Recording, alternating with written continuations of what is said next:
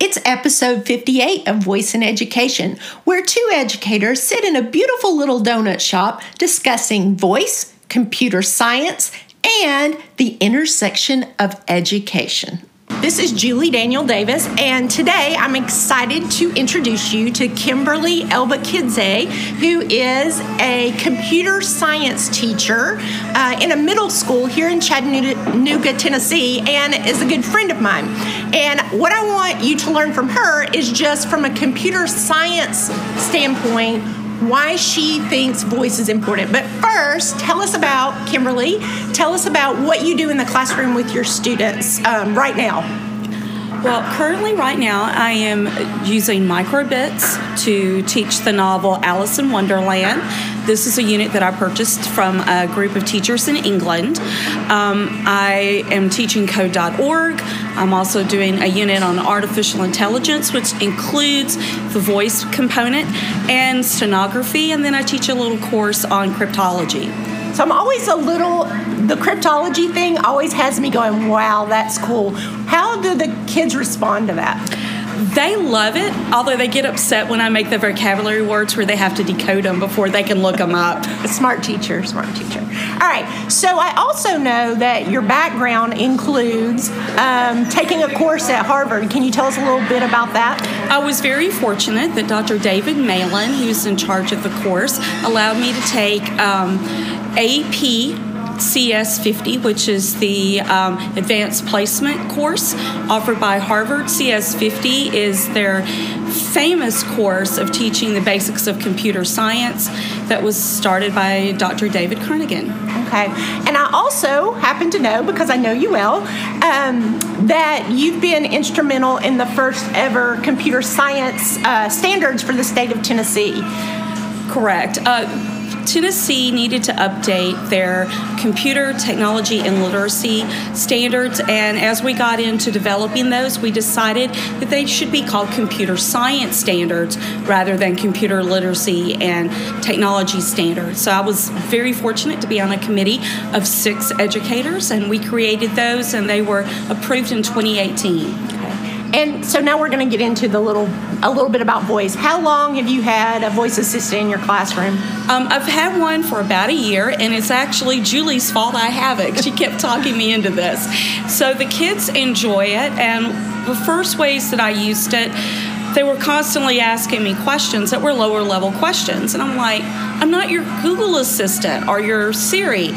Finally, I just said, listen, if Alexa can answer it, she's going to solve it for you. If not, then I'll answer it. And I know you, even though you're a middle school teacher, you have the Kids Edition Echo Dot. Is that because of COPPA compliance? Do you feel like that's the reason you went that direction?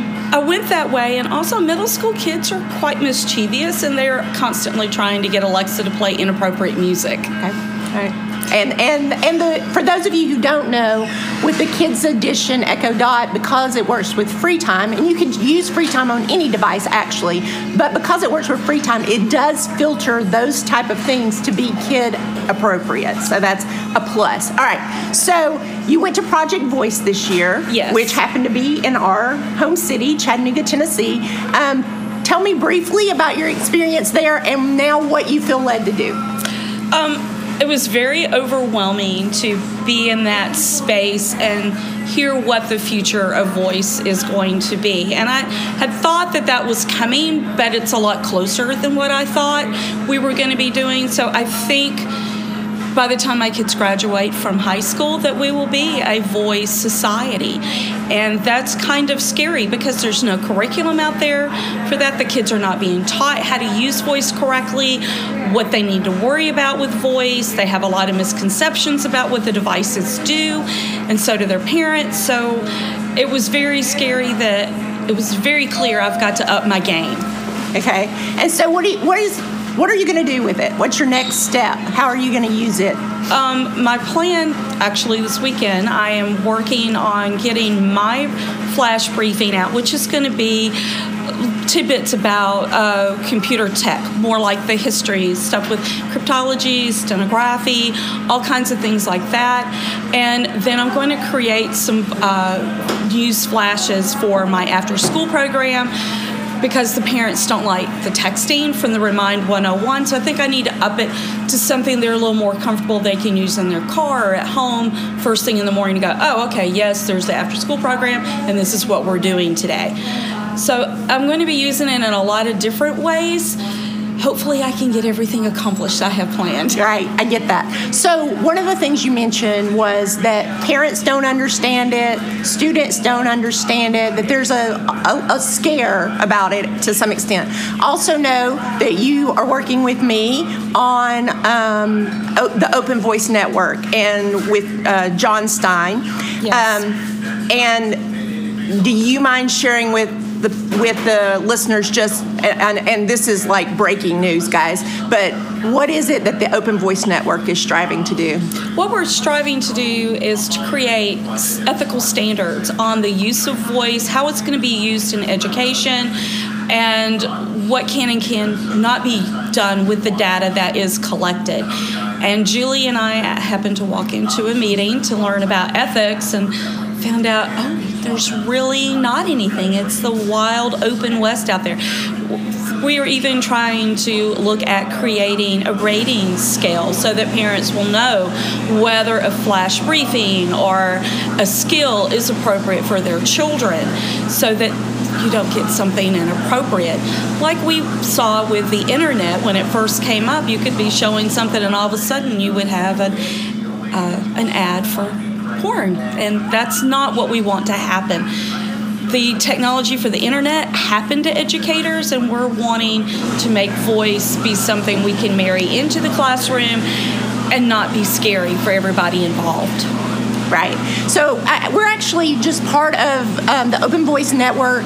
There's just an education subcommittee, and there will be other subcommittees as well working with this, creating things for retailers, things for banking, things for healthcare, standards to, not that we're going to be the keeper of the standards, no, but we're going to make kind of a suggestion on this is what would be good practice. So for me, and I know for Kimberly as well, that's an important part for educators to be a part of, to speak into that space so that, like she said, it doesn't happen to us, but we're a part of that. Anything else you'd like to add? I was really thrilled that the people involved with voice, all of the developers and the creators of this tech were really pleased to allow Julie, myself, and a few other teachers to get on this and create a committee for us when they heard our concerns that the tech normally happens to schools and to educators and without us having a voice and how to control that.